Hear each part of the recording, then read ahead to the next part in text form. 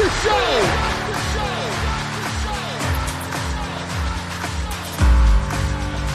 You have all made it to the dance. You have all made it. Start the show. Coming to you from the X-Axis, it's John of All Trades with your host, John X. Welcome to the John of All Trades podcast, episode 221. I'm your host, John X. Thank you for joining us. Glad to have you back once again. And on this week's show, an old friend. And also, member number 3 out of 4 on my Brian Sibling bingo card. That's right, I've got Shahara Jagrati Mattingly. She is the CEO and what she refers to as the Chief Excitement Officer of Delicious Awakening, a transformational health coaching business. If your life has gotten off track, get back to good food. Shahara will help you get the things that your body needs and put them inside you. Additionally, you're probably going to find out a lot about yourself. Why are you unhealthy? Why are you holding yourself back? You'll dig a little bit deeper, and in Shahara's words on this podcast, she'll deliver to you what you came for, but she'll also give you what you need. Shahara is an old friend of mine. We've known each other since middle school, and as I tell her on this episode, I was always a little bit intimidated by her, because while she's not big in stature, she's like a bundle of TNT. She doesn't take any crap from anyone, and she's not afraid to stand up for what's right, stand up to injustice, and get in people's faces if necessary. She's an amazing, amazing person, someone I have always adored, and it took us a while to connect on this because while we're kind of friends on Facebook and we'll comment on each other's stuff, and she loved that I interviewed her 2 siblings, you know, we haven't hung out in a long, long time. But it was after I did my solo episode where I talked about overcoming depression and crawling out of the darkness.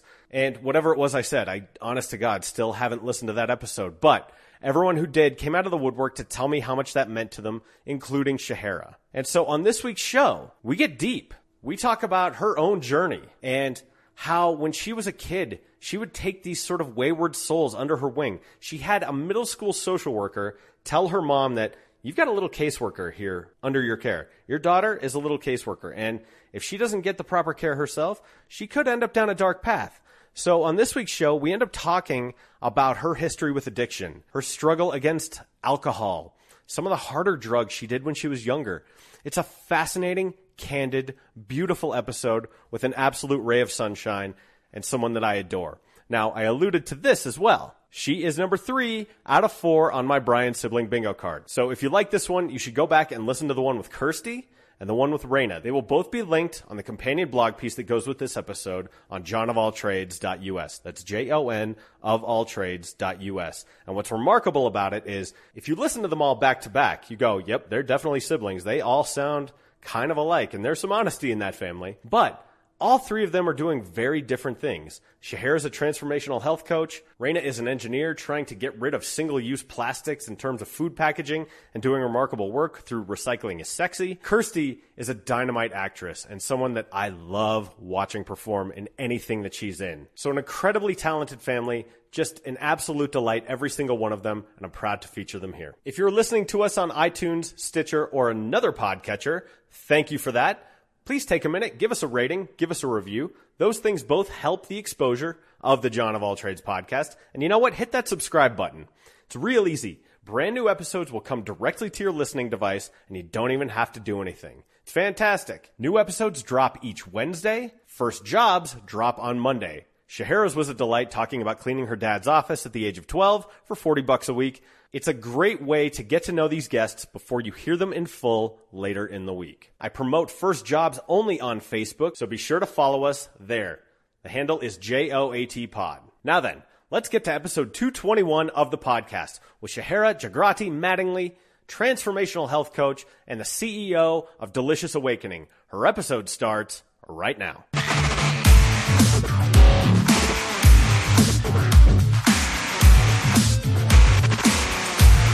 I started off the summer with the idea of having a structure, like make something on Mondays and, right. Take a trip Tuesday and water Wednesday and go to the library. Yeah, exactly. So it was good for about, 2 weeks and then real life hits and then it all goes to hell, right? Yeah. So Definitely try to eat up time with like trips to the library and the museums and things like that. But Oh, do you have a membership? Yeah. Yeah, of course, yeah, I do we too. have to have those. It Yeah. pays for itself It after like does. 2 trips, right? It absolutely does. Yeah. Wow. The botanical gardens. I love the children's area over there, and taking picnics and Oh, that's nice. yeah, and then some of the libraries too, like the Lakewood Library. They have free lunches for kids. Oh, wow. And so you can go down there, do a little book a thing, and then go out and get free food and sit in the grass and have a picnic, and that eats up a good part of the morning. And How do you get anything done though with your I business? don't. Okay. I get nothing done.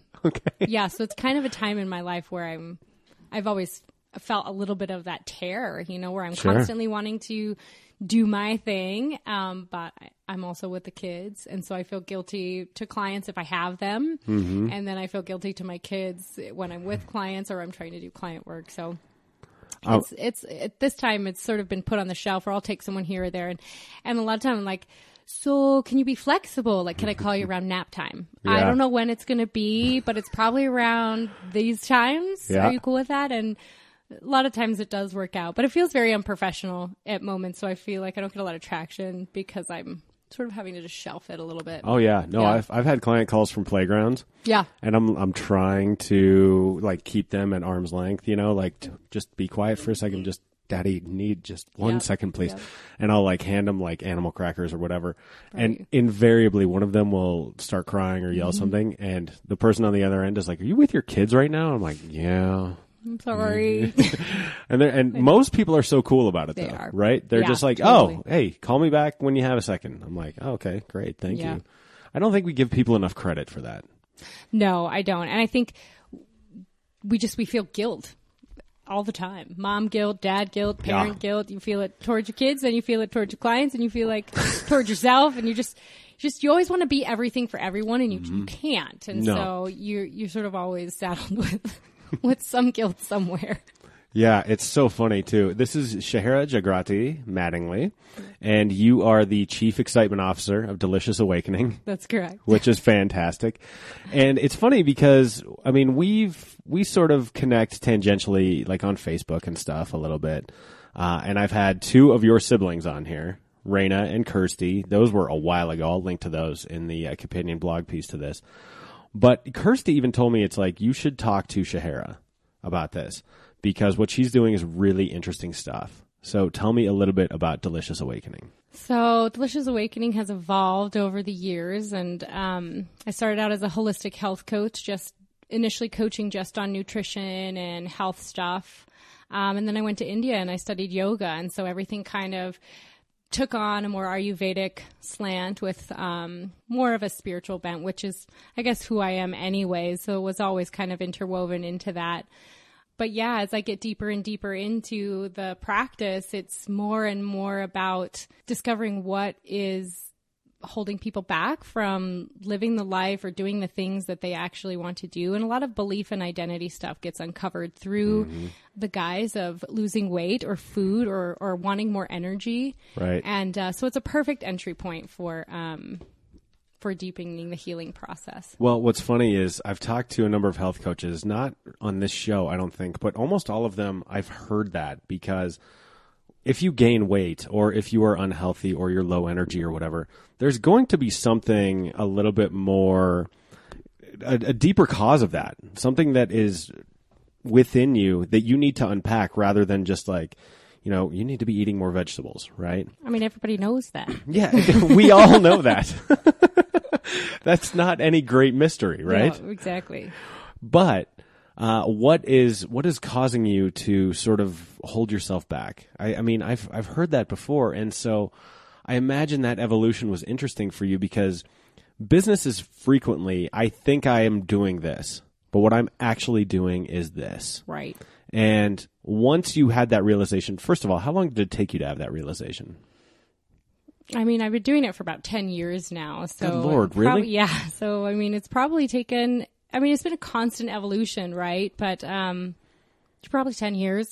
Wow. No, I think, I knew it going in that it was always going to be much more, but I tried to stick really to the health and food stuff because that's what people were coming to me for. Right. You got to deliver what the client asks for. Exactly. Right? But I think over time, what's become more difficult, especially in terms of marketing and stuff, is like, but that's actually not what we're really doing. But I still have to tell people what they're going to get what they want. Okay. So I think that's taken me about 6 or 7 years to be able to communicate, sell them what they think they want, right, and give them what they need, that kind of thing. That's a great philosophy. You're almost, and this is going to sound a little bit more, I don't know, diabolical than it seems, but you're almost Trojan horsing in real solutions. Right. Right? I mean, like, food is the entry point, and it's like, okay, I got to get my diet all squared away, and, I got to be eating better. It's like, okay, we are going to do that, but trust me, there's more. Right.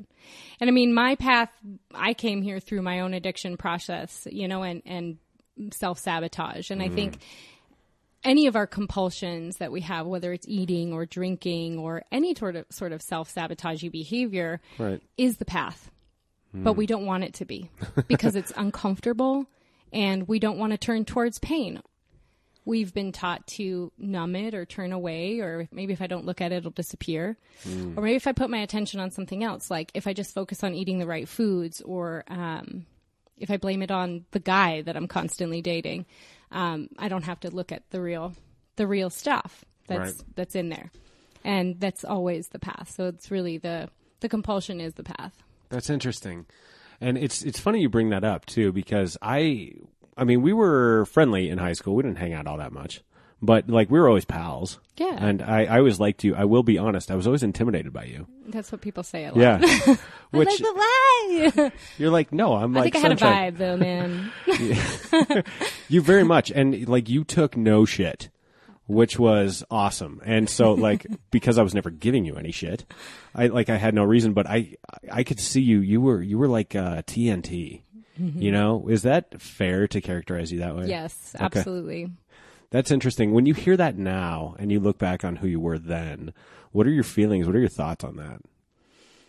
Yeah, it was, I'm still the same in some ways. I've just learned to notice and actually even accept. I think there was a part of me that was, also afraid of my own fire. Oh, interesting. And it just sort of came out. I was so angry. I think we all are in high school at something. You know what I mean? But do you know what you were pissed off about though? Now I do, from all the deep work that I've done. But it was essentially I'm such a sensitive and deeply feeling person and can feel into other people's pain. And I really got involved, I think you remember, with a group of people that were probably suffering a lot more than their fair share. Yeah. And I just saw us all as brothers and sisters of one human family, and I thought that these guys were getting the short end of the stick. Interesting. Through either their family constellation and their family dynamic, and then how the school would deal with a child who was obviously acting out.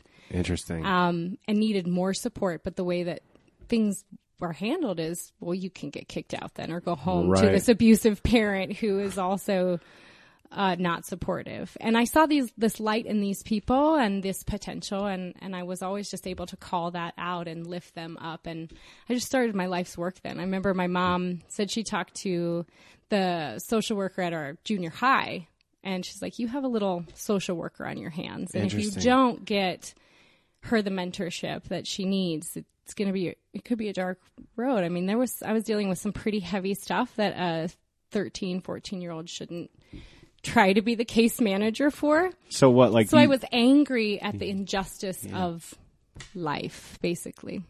Yeah. People getting dealt crappy cards. And, yeah. And the consequences of that ripple out. Right. And it puts them, I'm mixing metaphors here, but behind the eight ball.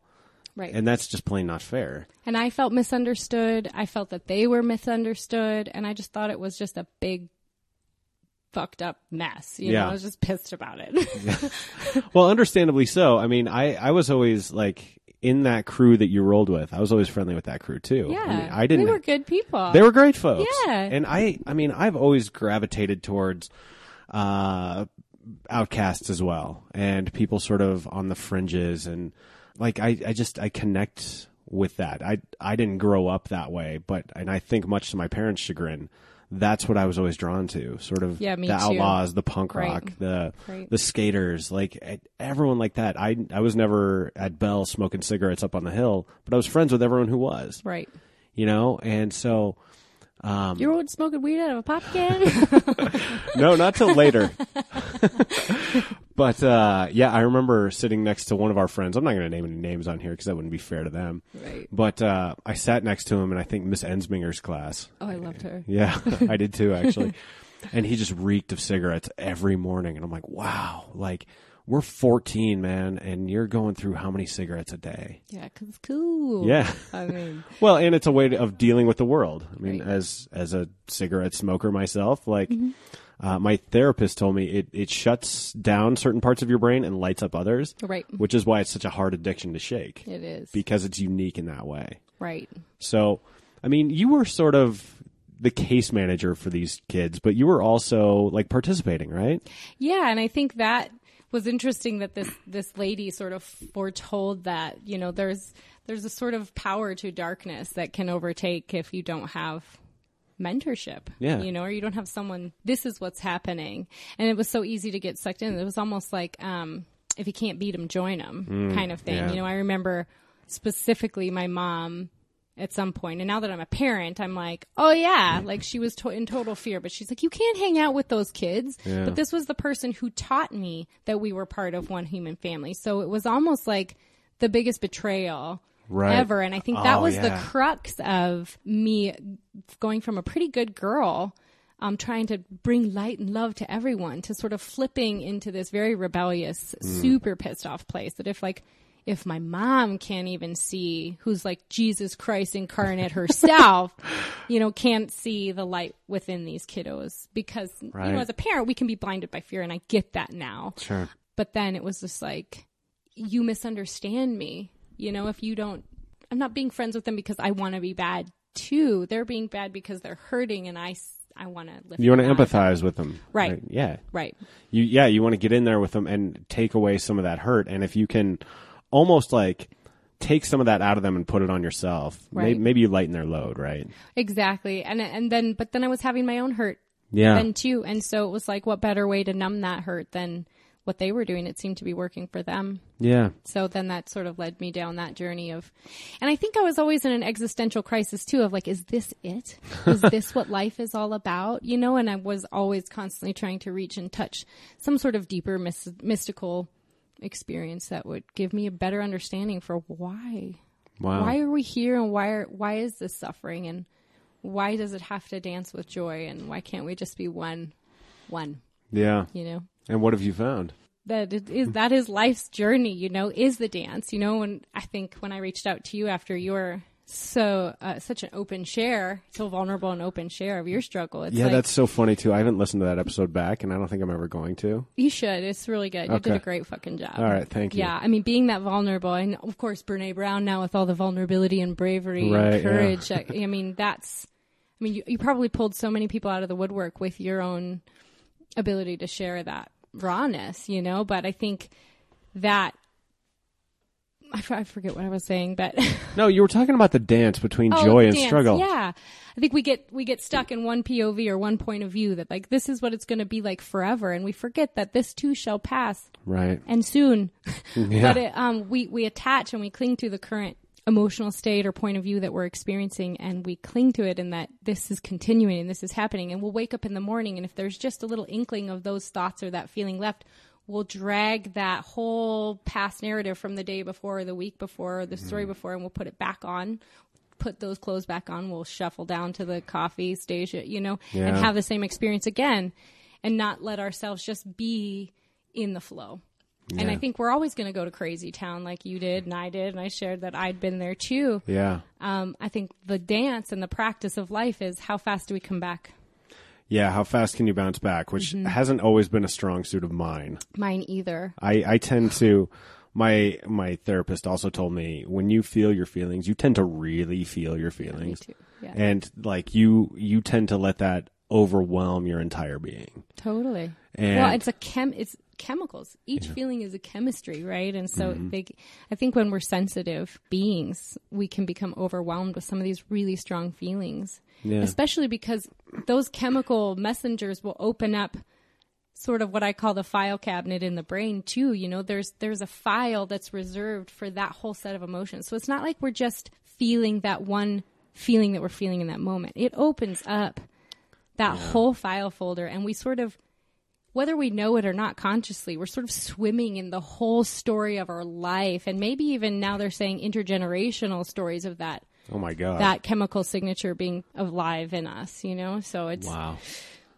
You know, but I think that experience, though, every time you go through it and the awakening that you had within it and afterwards and wanting to share that awareness is the thing that brings us back faster and faster every time. We begin to have an experience of waking up and coming back, and we remember that. And so then when we're in it next time, we might be in it really deep, but there's a part of us that remembers and has that memory of coming out. And hopefully the hole isn't quite as deep the next time as it was this time. Right. Maybe each time it's a little less deep, and I don't know. And I don't have any desire to go find out again anytime soon. No. Because that was a dark place. And it's interesting because you're right. People came out of the woodwork to tell me how much that meant to them. And I found this when we went through infertility too. Anytime you're willing to share, you make that overture to people go, oh, this is like safe. Like you are someone who has already opened themselves up. Right. Like, and I'll rip myself open anytime. I don't care. I sort of have what one of my previous guests referred to as the gift of confession. You know, if we can all learn from it and be better from it. So that kind of dovetails into a question I wanted to ask you, given the things that you've gone through, and you said you've battled your own addiction demons.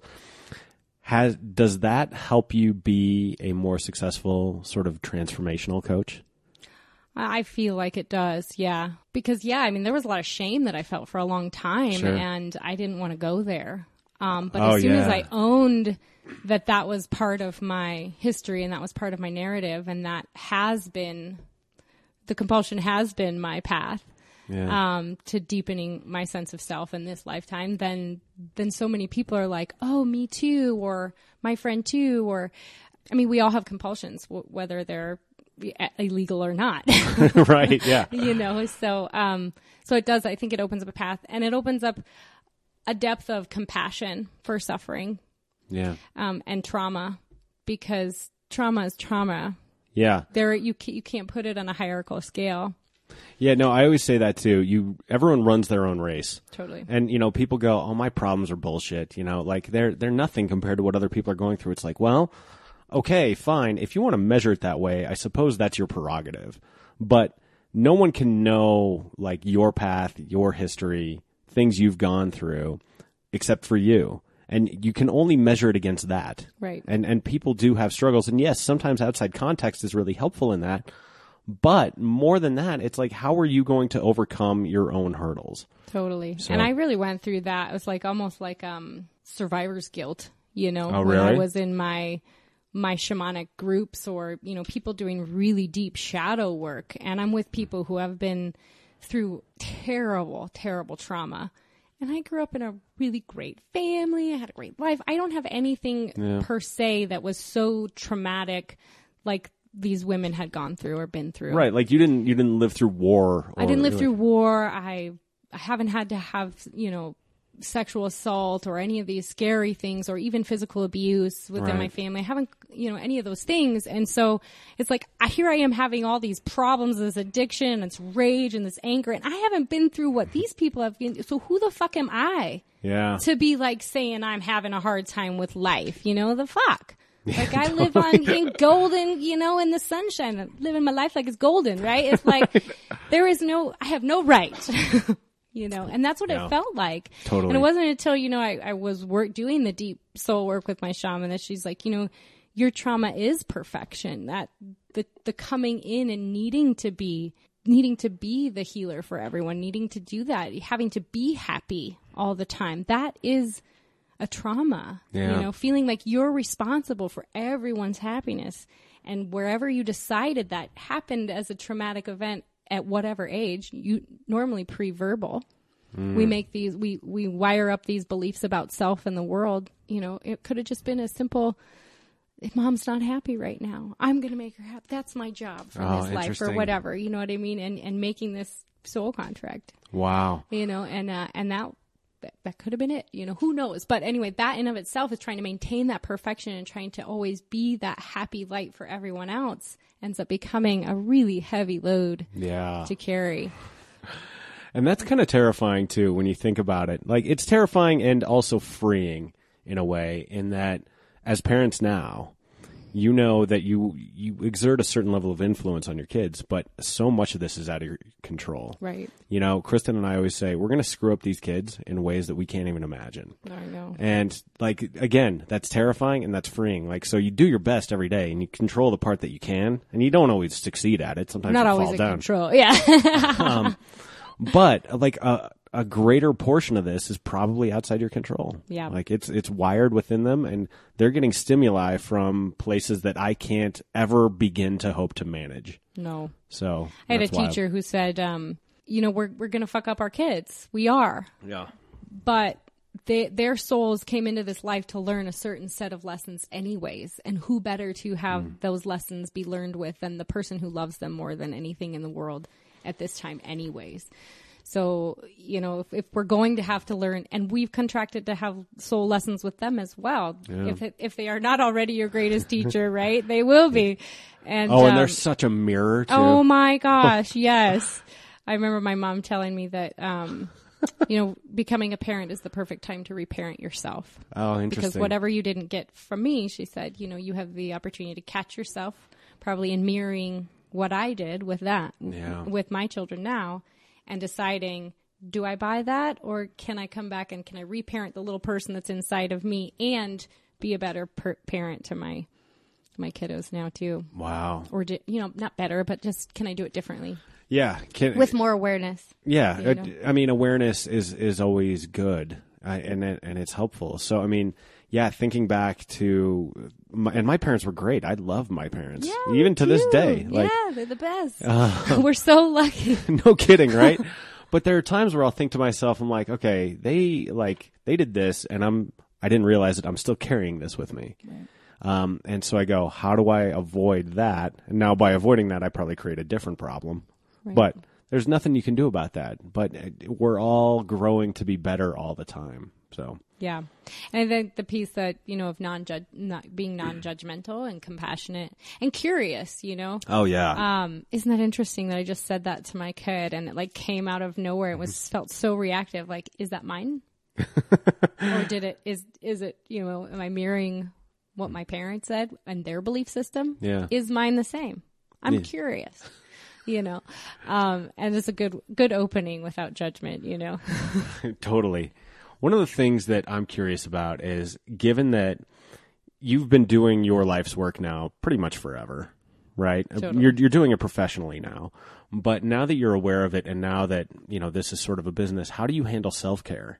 How do you not get overwhelmed by, you know, trying to take problems out of people and almost absorb them like, you know, like it's energy? How do you care for yourself without getting bogged down?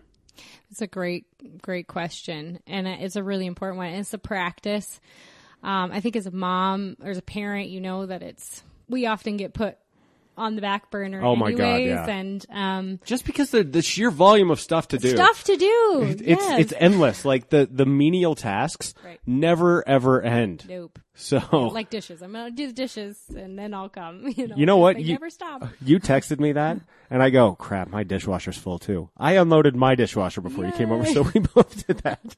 Yeah, and then it's constant, right? Right. But I think the thing that always grounds me back into self-care is how I feed myself. Oh, really? Okay. And so a way that I always reorient myself back to myself and self-care is how I choose to nourish myself. And sometimes I'll go days with just eating the scraps off the kids' plates and things like that. But then I can feel myself tripping into overwhelm and tiredness and resentfulness, you know, and again, it comes back to that awareness and understanding like what that heat feels like in my body and just having the experience of it over and over again and the lashing out and then coming back and then taking responsibility and going, okay, we get further and further back from the hole instead of falling into it. Right. And we realize like, I'm approaching the hole. The hole is on its way. What can I do? And it's like, you know what? Throw some greens in a bowl, get the most colorful, wholest, healthiest food and stick it in your face and just chill out for a minute or get outside into the sun. I always reorient myself through food, whole, colorful food and nature. Are you vegetarian too? No, I'm not. Okay. Yeah. Because, what we do here is we did a weight loss program called Optavia, and you eat their weird like astronaut food 5 times a day. But you get 1 lean and green meal a day. And so that's like 1 serving of protein and then 3 servings of vegetables. And you get really creative and you learn a lot more about vegetables when you're not eating any carbs. Yeah. And like, cutting out carbs long term is probably not sustainable for most people. Depending, cutting them down is almost universally always a good idea. Although I'm proselytizing like I know what I'm talking about sitting here with you. But this week we've eaten really, really healthy at dinner, and I feel great. Yes. And I actually also do yoga. I do a different weird sort of version of it called DDP yoga. Perfect. He's this retired professional wrestler who created his own yoga program. Are you familiar with this at all? I'm not, but okay, I'll show it to you. My view on yoga is do what works. Yeah, totally. And I love Tantra, it. Right? Do what works. So I've done it all 4 days this week. We've eaten healthy all week, and I'm like, I feel amazing. So you're absolutely right. Like, it's fun to indulge, and like, it's like, yeah, let's go have beers and pizza. But too much of that, you're like, God, I feel like death. Yeah. Or when you're out on the road for work, and you're eating out or you ordering takein, like more than 3 or 4 days, in a row, like my immune system is depleted. I'm tired. Doesn't matter if I'm sleeping 8 hours a night. I'm just beat. Yeah. So I think food is definitely, it's always that place to come back to for me. And it's easiest because you have the opportunity to do it multiple times a day. But, there are those moments where you're just like, fuck it, fuck this. You get in the hole and you're like, I don't give a fuck, Mm-hmm. Yeah, I'm going to eat angel food cake and drink coffee all day long. And then I'm going to switch to beer. Like, fuck it. Yeah, I'm going to have a big bowl of M&Ms for breakfast. Like, done it. Yeah, exactly. And like what I say with my clients is when you feel like shit like that, it's like, instead of going into judgment, which we do, but we come out of it and we say, well, that was an interesting experiment. And what's the conclusion or what's the outcome of that? And so the hypothesis then is, if I do this, then this. And, sometimes we have to repeat those experiences over and over and over again. Yeah. But then there's a moment where you're like, all right, my truth is, if I eat M&Ms before 10 a.m., like I am so contracted and pissed off by 2 p.m., I don't like who I am. So no refined sugar for me before 10 a.m. or whatever. And we get to learn our own individual, what works, what doesn't. But yeah, self-care is definitely a priority. When I feel myself just starting to lose my shit, like just coming undone, I run away, go to the hot springs. Oh, nice. Okay. Go into the caves up at the Indian hot springs and just kind of go back into the womb of the earth and just soak and breathe and be quiet. It's so quiet in there, and just try to come back to myself. Do you ever get resistance from clients, like with this sort of mystical outlook or this sort of earthy disposition that you have? Or like, do you ever have people who are sort of, the old cliche, like, I fucking hate hippies, like that kind of thing? Do you ever get people like that, or do they kind of self-select before they come to you? I think they self-select before they come to me for the most part. But yeah, because I haven't really had that. But I do have... But those people exist. Like, they're out there. Yeah, right? I do. Yeah, Robin was one of them for a long time. Oh, totally. She came to me and she's like, I'm doing your hippie shit and it's working. And I was like, yeah, dude, that's what I was saying. But I think, I do have an ability to language things in a way that people can hear and people are so hungry for a coming back to center anyways. So if you can figure out how they want to say it in their way and use their language, and sometimes you can hit the nail on the head for them. But I think people are really so starving for a sense of centeredness and peace and calm. And there's so many different ways you could say it, but, I think that's ultimately what people are looking for. But yeah, I definitely am not telling everybody to go out and like put their bare feet on the earth and recalibrate their frequency to the land in which they live.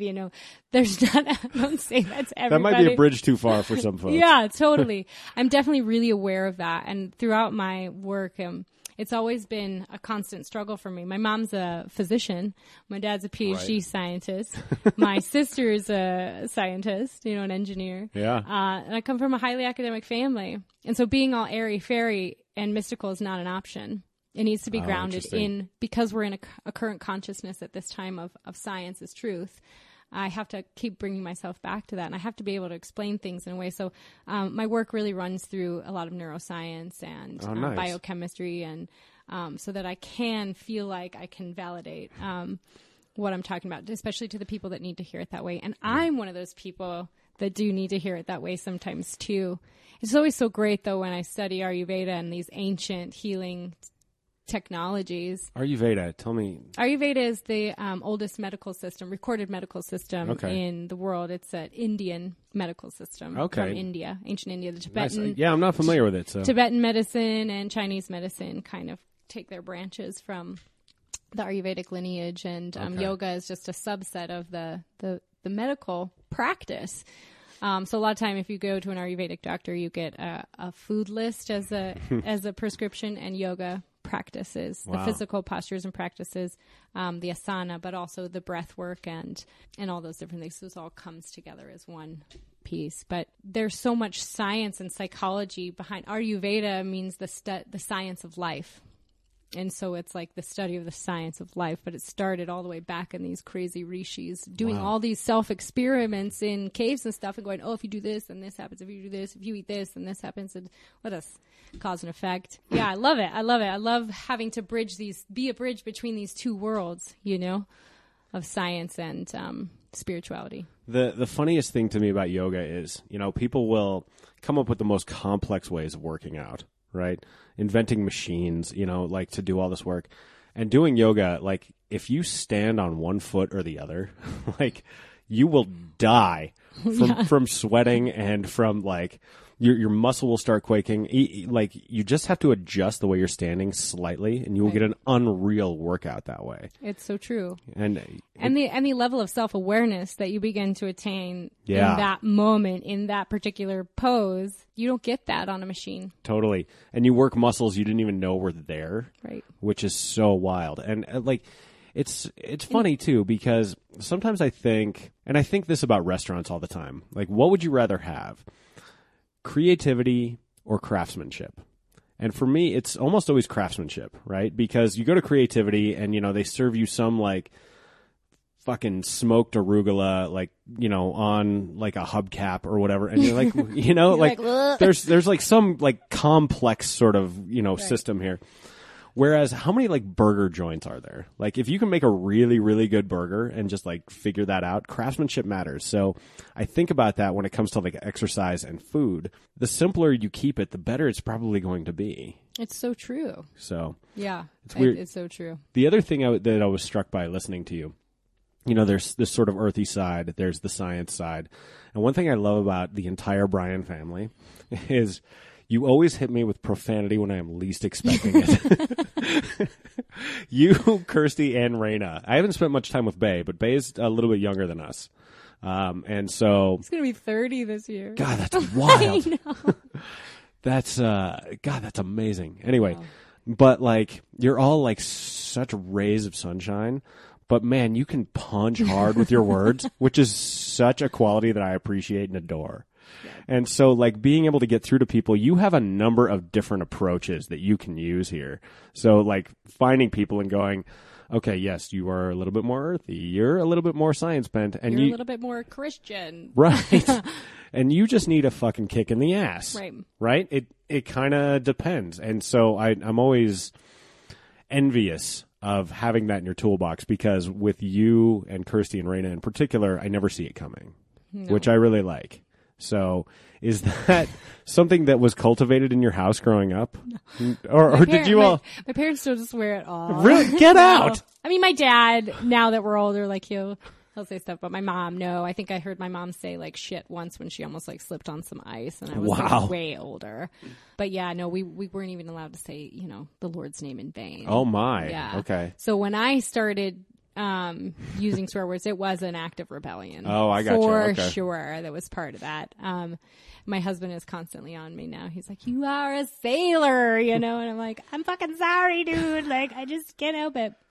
You're like, tough shit, Sally. I know. My kids hear it all the time, though, and my... I feel bad about that, but yeah. But how do you manage that? Because we have a trick to manage it around here, and everyone has sort of a different way of handling it. I'm curious about yours. I don't really have a trick. Good. You're just like, fuck it. This is the way it exists. I mean, unfortunately, I try really hard not. My daughter is like, Mom, you said a bad word. I'm like, oh, I'm so sorry, because it's. But yeah, I definitely try to be a little bit more creative. Like, Sure. We come up with like, flannel shirts, or my daughter likes muffin crumbs for some reason. But, Oh, that's not bad.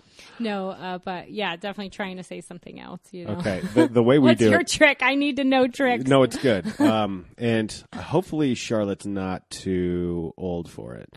But Grace was in the back seat at one point, and this is something Kristen says all the time. But just out of nowhere, we just hear it. She goes, "I'm fucking freezing." And we're like, okay, just don't acknowledge it. Don't do anything. She said it again. And so what we said to her was, Grace, that's a mommy daddy word. Okay. There are mommy daddy drinks. There are mommy daddy foods. For instance, sriracha. Right. So that's another nice non-alcoholic way of getting to this point. But there are mommy daddy words too. Those words exist. You're going to hear them sometimes, but they're not for you. Right. And so I like that. Yeah. Our kids just they're going to hear them. They are. I mean, I started swearing. I remember hearing it in movies, and I would try it out on the playground. I was like 7. Right. And, it felt good, and I enjoyed it. Right. That's going to happen, but the extent to which you can manage it around here, I think that's a pretty good technique. Yeah, I love that. So. Yeah, it's definitely one of those things that feels a little hardwired up for me right now. I remember specifically having a conversation with my dad at his office. I don't know if he had to pick me up from school. I was suspended or something. Right. I don't know. But I remember him saying something to the effect of words have power. Mm-hmm. And how you choose to use them is what allows you to win a fight or not. It's not fists. It's how well you can weave your language and words. Yeah. And so choose wisely. And I think it was probably I got kicked out of school for, telling a teacher to fuck off or something, right. like flipping the band teacher the bird or something. I don't know. That sounds like something that actually happened. Yeah. Yeah? For sure. Yeah, of course. It totally happened. I was always speaking my mind when I thought something was unfair, which, Was frequently. frequently. Yeah. No, I remember Life seemed so unfair. Well, I remember we were in forensics together. I was in it for one semester. I was doing duet acting with Nick Roth or something. Love duet. And yeah, I think you were doing poetry at the time. Yeah. Dark stuff. Oh yeah. Too. No, I remember listening to it and I'm like, wow, she feels more than I think I have feelings. Yeah. Which was remarkable. But there was one forensics tournament, and I don't want to spend a ton of time on this, but we were sitting in some lunchroom, at some high school, right? And you were telling me about this party you had gone to, and I felt like I was watching Pulp Fiction the way you described it. Because we're 15 at that point, freshman year, 14, 15, something like that. And you were already doing hard stuff, right? Mm-hmm. How early did you start that? And the reason I ask is because I started thinking of Spencer Nee. Right. And he said he started earlier than anyone knew too. Right. So how early was it for you? Yeah, it was probably I think I started smoking weed when I was about 14, drinking. Definitely got into some harder stuff about 15 and 16. And I was really lucky in that a lot of my friends, we kind of quit all at the same time. So I didn't have to do that sort of separation of friends to get sober kind of thing. Sure. We went into the hard stuff together, and a lot of us came out of it together. Now, a lot of them went back into it. How long did that take? How long were you in it, and then when did you come out? It was probably about 2 years, and then into my junior year was when I really started to come out of a lot of the hard stuff. Now I went on to struggle with alcohol for a really long time, but I stopped using narcotics when I was about 17. Nice. But I was pretty hard into the shitty things. But I joked in college when people are like, hey, we're going to get a bunch of blow and this, that. And I'm like, I did that in high school. Like, I am good. Like, you guys just You had were a like great hipstering time. them? Yeah, I You was. were cool guying them? Yeah, I was like, no, I'm cool. Like, that sounds like no fun to me, actually. You're like, I'm long past that. been there, done that. Go you- for it. Have you Have guys fun with yourself. Have you guys tried green tea? Yeah. Well, and that was a time in my life where I was really struggling with my alcohol addiction. Oh, and interesting. it was interesting because I was studying holistic health and integrative therapies in college. And I first discovered yoga. And, those are all the things that saved my life. But I was living this diametrically opposed lifestyle. Like, I was basically managing my hangovers and my life through like green smoothies and healthy food and supplements and essential oils and Reiki and all this stuff. Right. Because I knew that it worked because I had had experiences with it when I wasn't high Right. or sure. drunk or whatever. You're almost like beta testing it. Yeah, totally. But I was so entrenched in this other lifestyle that, Wow.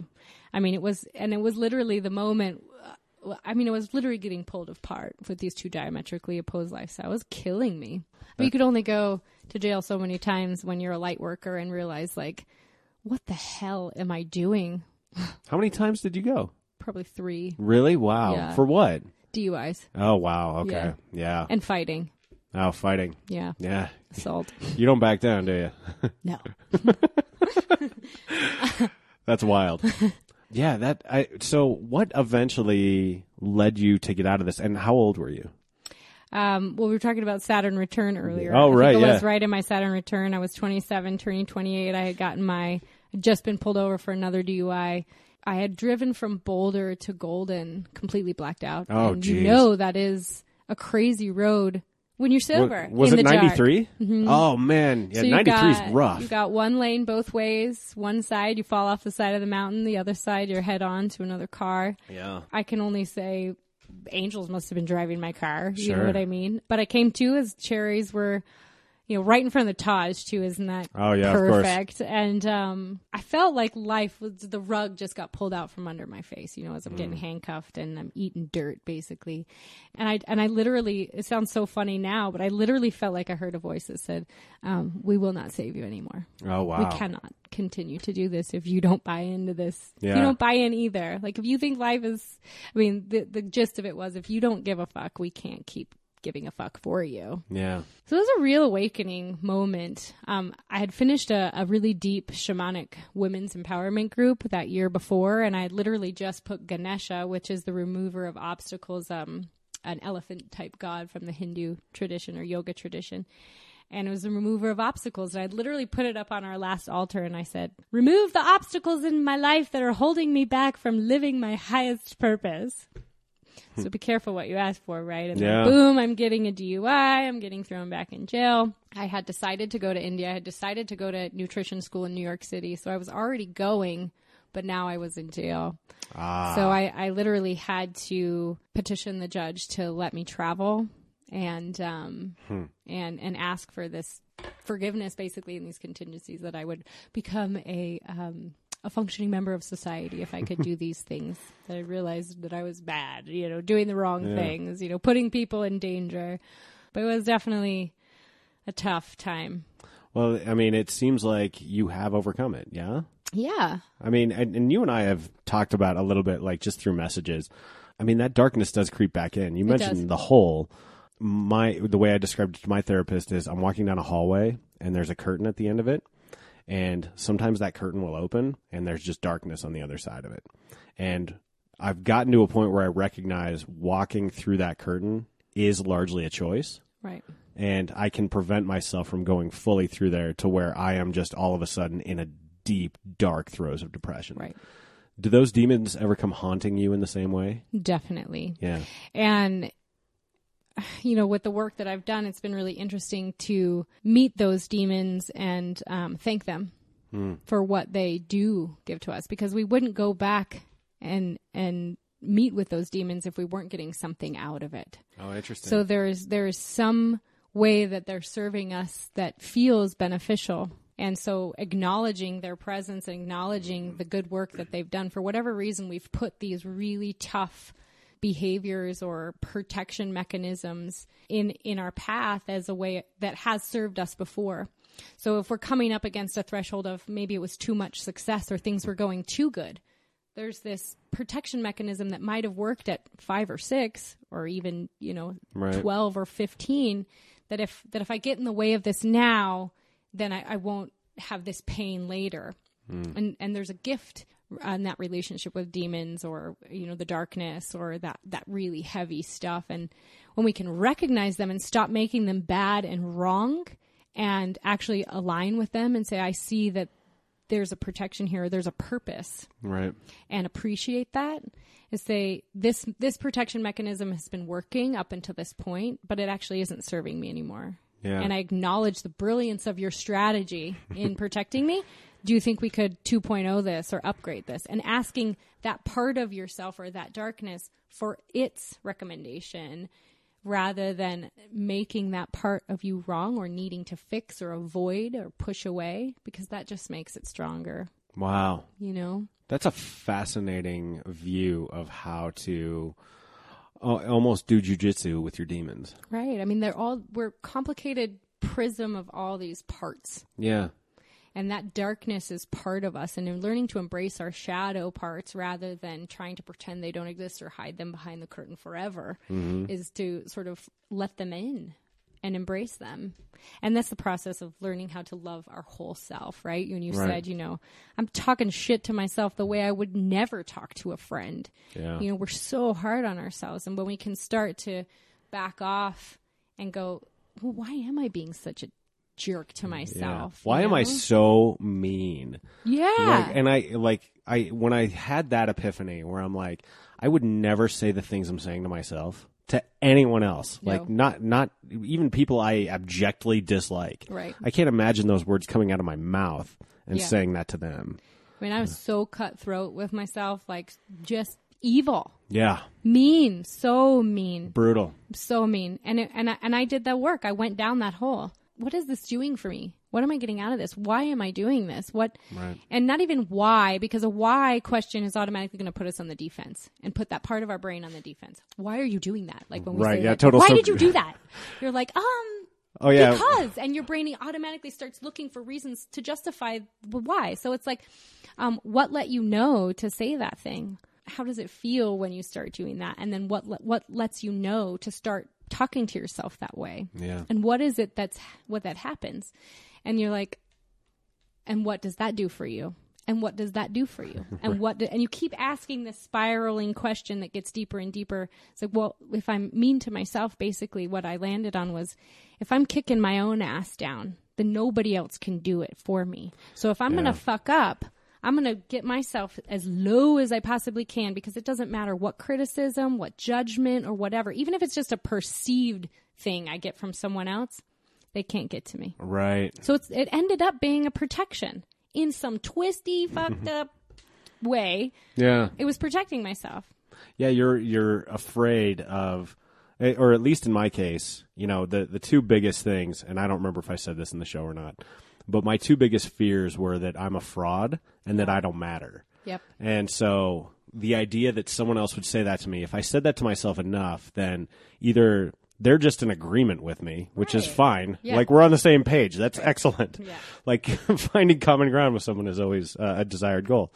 Or their opinion doesn't matter because it's like, well, that's old news. Right. Right. Exactly. And that's a form of protection. Yeah, that's interesting. Yeah, I'd never thought of it that and way. those two things that you landed on, I'm a fraud and I don't matter. I'm a fraud is a higher sort of an older belief system, and I don't matter would be one of those ones that you wired up pre-verbal.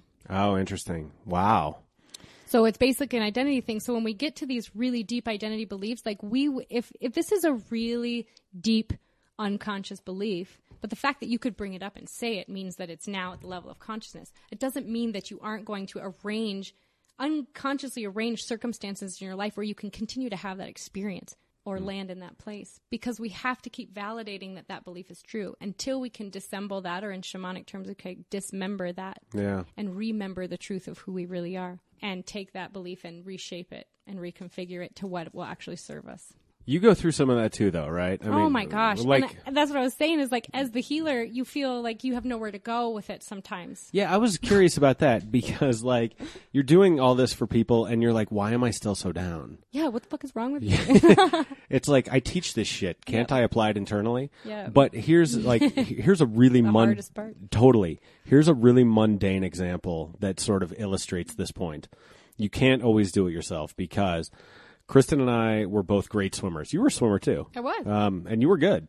And what's funny is, like, we were both lifeguards. She taught swim lessons. I taught a handful of them. Like, she taught swim lessons to the Broncos kids and stuff. So she was like really good. You cannot teach your own kids swim lessons. You just can't.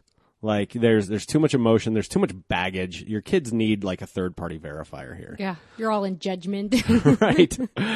And so like for you, you are providing this service for your clients, but you're almost too close to it to do it for yourself fully. Right. So is there someone that you go to help you get recalibrated? Yeah, I work pretty close with my shaman in particular. And then I've hired other coaches also to give just a different perspective and a different approach.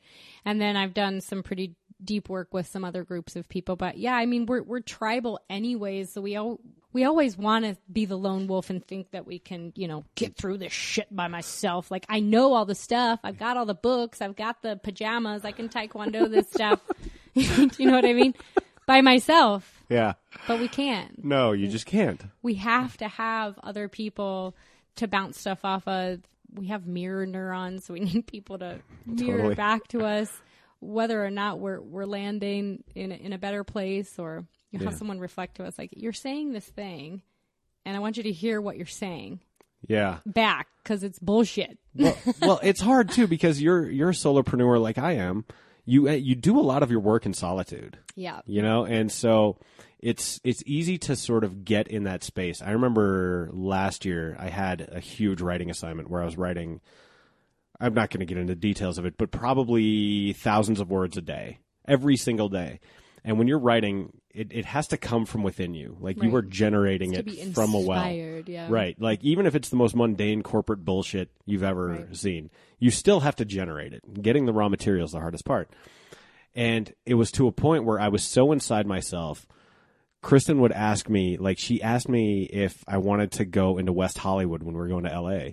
And that was not the plan that I had in my head for that particular day.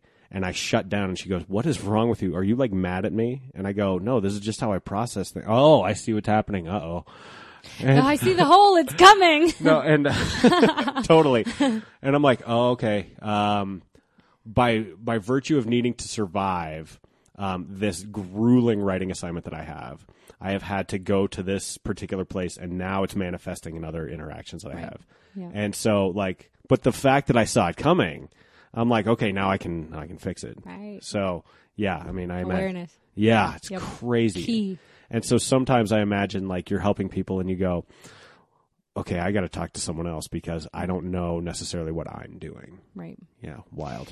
The biggest thing for me has been, now that we're talking about it, is remembering like how serious I can get and how heady and how intellectual I can get, even though I'm trying to get into this more, getting people into this awareness, which is an embodied place. Right. With some intellect, pulled in. But mostly you feel your stuff first. Your body has messaging before your brain is even online. A lot of times we're seeing, there's lots of clues. Right. Before the brain is like, oh shit, I'm shutting down or whatever. Uh-oh. There's lots of behaviors maybe that are manifesting or compulsions without the awareness coming online. But for me is playing. So I can't break out of this seriousness sometimes, even to play with my kids. It's dude, like so I do that hard. sometimes. And I'm like, what is wrong with me? Like I have the life. Like I could sit here and play Legos all day long and like that, like, oh, totally. No, thank you. But like forgetting how to play. But when I get outside, when we get with our friends, when we put on costumes and have a wrestling party, or, when we just remember to have fun, that well of inspiration comes back. That ability to do the mundane stuff with gratitude. The dishes don't bug me anymore. It's not a problem because we can tap back into life energy, which is, my teacher in India says, we are joy, we are bliss, we are playful, and we are expandable. That is the nature of who we are. Yeah. And the further we get away from that, the harder life feels. Yeah, it's always depressing when your kid comes up to you and it's like, do you want to do a puzzle with me? And you think your first thought is, Jesus Christ. Oh, hell no. Like, and you're like, and you're right. If you can snap yourself out of that and be like, why the fuck am I mad about that? Yeah. Like, my child wants to play with me. Like, we're going to sit on the floor and put together this princess puzzle. Like, that's a moment of life. That's joy. Right. But like, you're get so bogged down in the seriousness of life, you know, and your task list, and you're like, and are feeling like we're not up to snuff on the task list, or anything else. Yeah, you're behind, or maybe always. You did it, but you didn't do it very good. You know, you could have done it better. I had a boss who said, I have 10 different jobs and I'm good at none of them. Right. And so, like, I've had to compartmentalize my life a little bit better. Like, and the podcast is a great way of doing that, because when you're talking with someone like we are, just nothing, I'm not doing anything else right now. I'm focused on this, and I've taken that to each task that I do, like be fully present in what you do. And I know that's a cliche, but it is useful as a reminder. So. Well, it sounds cliche, but it's actually so hip right now. Mindfulness. Right, yeah, and, totally.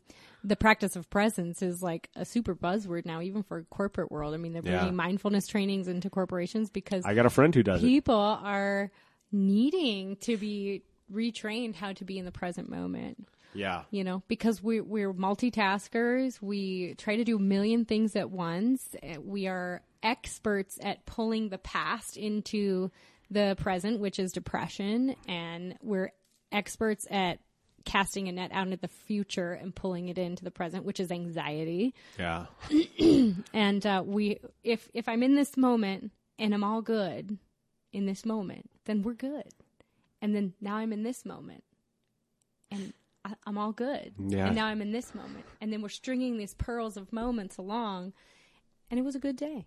Yeah. There was a moment maybe that sucked, but if I don't pull that pearl or ball and chain it into the next moment as truth Interesting. for that moment, then it doesn't have to be. Because each moment can be brand new as a practice. And it goes that way with eating, too. Like, people are like, well, this day is shot. It's like, no. You had a bad meal. Yeah. Get back on the train next meal or next day. Like, you don't have to sacrifice a whole day or a whole week or whatever. Or the rest of the year. Yeah. Like, well, this whole week is shot. It's like, no, just do better tomorrow. Yeah. Like, it's like with our kids, you know, they have these temper tantrums or like fly off the handle, and like 20 minutes later, like it never happened for them. And we are still like wrecked by like, oh yeah, their I'm behavior vibrating. Like, and my behavior, like to react to it. And it's just like, it's alive in us, but they're like, la la la, you know. It's over. It's gone. They flushed it. Teachers of being in the present moment. Oh, it's wild. Okay.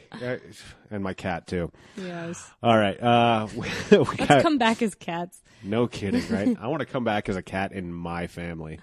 Fly around. Yeah, no kidding. All right, we got to wrap this up. Now's the time on the show when we do plugs. Where can people get in touch with you? Where can they find more about Delicious Awakening? They can find me on Facebook for the most part, or Instagram. Shahara Mattingly on Instagram, and Delicious Awakening. Fantastic. I will put links to those in the John of All Trades companion blog piece. That's johnofalltrades.us. You can also find it in the show notes if you're listening to us on iTunes, Stitcher, or probably a billion other podcatchers out there that I'm not aware of. But johnofalltrades.us is the home base. Shahara, Golden High School, class of 2000. I know. That's both of us. 20 years coming up. I know. Next year. We're going to turn off the mics and talk about that. But this was an absolute delight. I'm glad we did this. Me too. Thank you so much. Let's do it again soon. Okay. Thank you so much. This was fun. Continued success to you, Shahara. Awesome. And that wraps up episode 221 of the John of All Trades podcast with Shahara Jagrati Mattingly, the CEO of Delicious Awakening Transformational Health Coaching. It was a real pleasure, Shahara. I can't wait to do it again. And you know what? Next year, Golden High School, 20-year reunion. Let's tag team this together. We'll put some good stuff together. The John of All Trades podcast is a production of Deft Communications. Check out Deft on the web, DEFTCOM.us. I will help your company or your organization tell its story in a brand new way, whether that's through training, content, engagement, or podcasting. Those are all ways of engaging an audience that you need to talk to. So hit me up, DEFTCOM.us. If you're telling your story online, hit up 4 Degrees, the number 4, DEGRE.ES.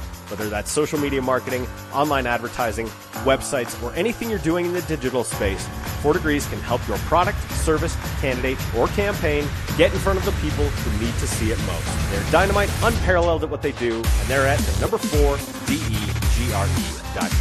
Check out John of All Trades on social media. JOAT Pod is the handle. That's Facebook, Twitter, Snapchat, Pinterest, and Instagram. We're available on iTunes, Stitcher, and a billion other podcatchers. Just search John of All Trades. Leave us a rating, leave us a review, hit that subscribe button. And we'll be back here very soon with a brand new episode. And until I hear you again, say goodnight, Grayson.